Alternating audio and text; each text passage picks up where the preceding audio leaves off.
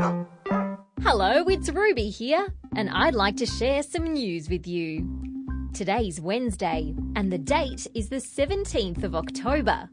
Have you ever found something at the beach and wondered where it came from? Well, that's what happened to a man named Thomas over in Germany. Thomas was walking along the beach when he noticed a very lonely-looking soccer ball. But it wasn't just any old soccer ball. This one looked exhausted. It was soaked in water. Thomas wondered where it was from and who it belonged to. Then he saw the ball had a name of a soccer team on it.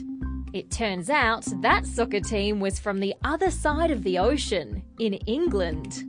Thomas sent this soccer team an email, and he got a reply. They were very surprised that one of their balls had ended up in Germany. And there was still one big question. How did it get there? Well, it's still a mystery. Maybe it was carried across the ocean by waves. Or maybe someone kicked it so hard that it travelled through the air all the way there. No, I don't think anyone can kick a ball that hard. And that's the end of news time for today. Let's catch up again tomorrow.